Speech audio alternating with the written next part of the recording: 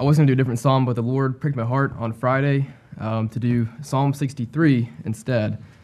So turn with me to Psalm 63. All right, follow along as I read aloud.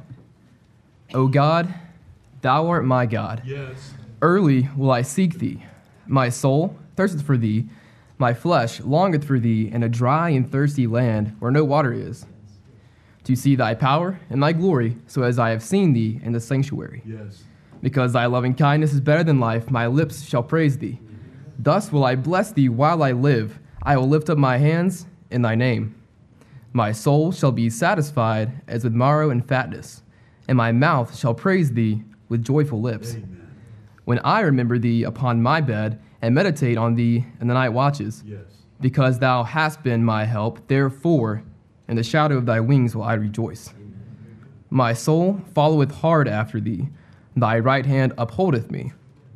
But those that seek my soul to destroy it shall go into the lower parts of the earth. Right. They shall fall by the sword, they shall be a portion for foxes, but the king shall rejoice in God. Every one that sweareth by him shall glory, but the mouth of them that speak lies shall be stopped. Amen.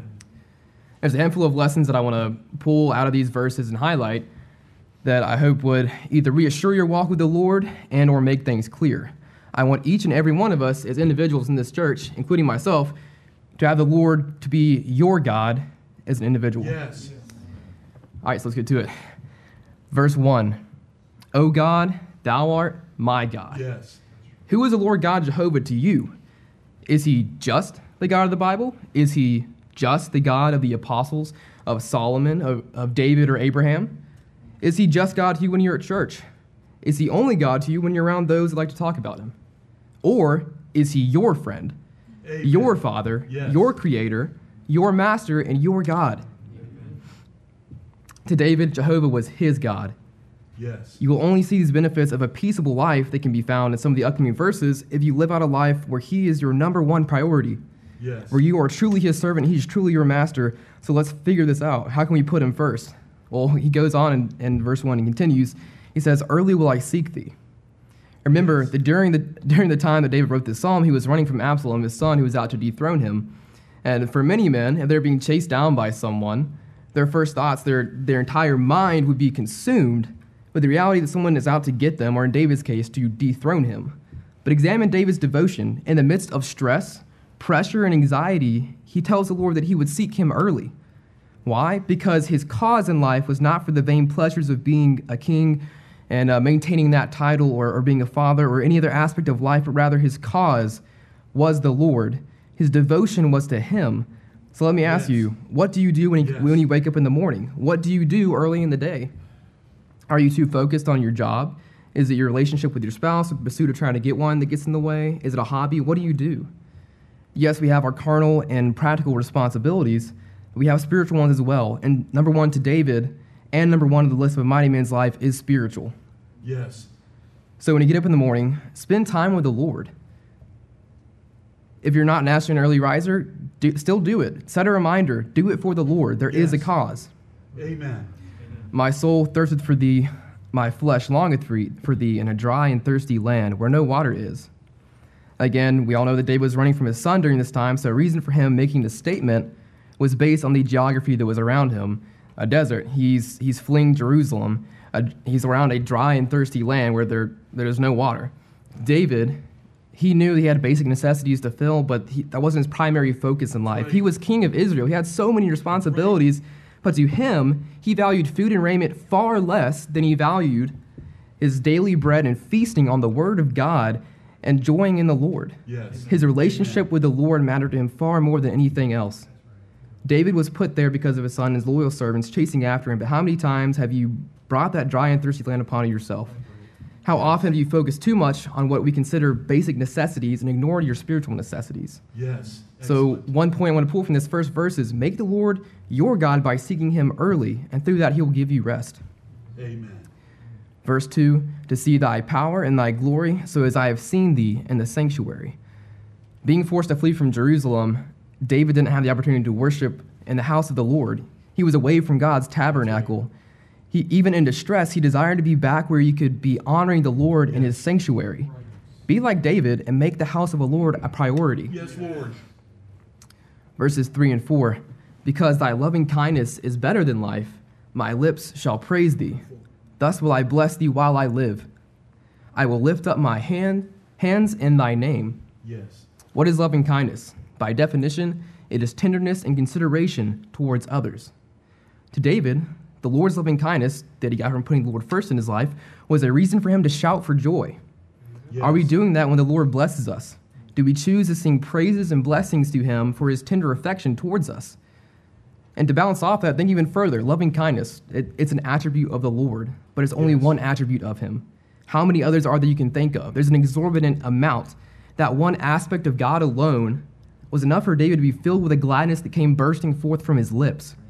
He goes on in verse 5 to say, my soul shall be satisfied as with marrow and fatness, Yes. and my mouth shall praise thee with joyful lips. So not only does David find joy in putting the Lord first, he finds joy in his love, the Lord's loving kindness towards him, but he also finds even more joy in praising him for that. His joy just compounds more joy. The single attribute of the Lord's loving kindness, David claims to be better than life. There's Yes. so much more to God than just that single attribute, and we understand more than David did with the New Testament. So are you bringing forth praises to the Lord like you should? Lord, help us. You have numerous amounts of reasons to. So shout praises to the Lord. Yes. Verse 6, when I remember thee upon my bed and meditate on thee in the night watches. In addition to David's praises, he makes a conscious effort to remember the Lord upon his bed Yes. during the evening. Amen. Much like when he would rise up in the mornings, the Lord was what was on his mind. Yes. Do you feast upon the words of the Lord before you go to bed? What better way to fall asleep than to do so by spending those last waking minutes with the Lord? Yes. His words should be sweeter than honey to you, yea, sweeter than the honeycomb. You should treasure them more than fine gold. Seek and meditate upon him in the night watches. Verse 7, because thou hast been my help, therefore in the shadow of thy wings I rejoice. Again, because thou hast been, Yes. past tense. David was able to rest assured that the Lord would comfort and protect him because of his past experiences. This was definitely not the first trial that David faced in his life, far from it. Right. But he knew that Amen. he knew that when he would place his trust, his genuine trust in the Lord, that he would be delivered, shielded from all harm under the shadow of his wing. Yes. A lot of us in here have been through some serious trials in our lives, but when you put your trust in him, hasn't the Lord brought you through? Always. The Lord has been your help, so don't have doubt that he won't help you again. Right.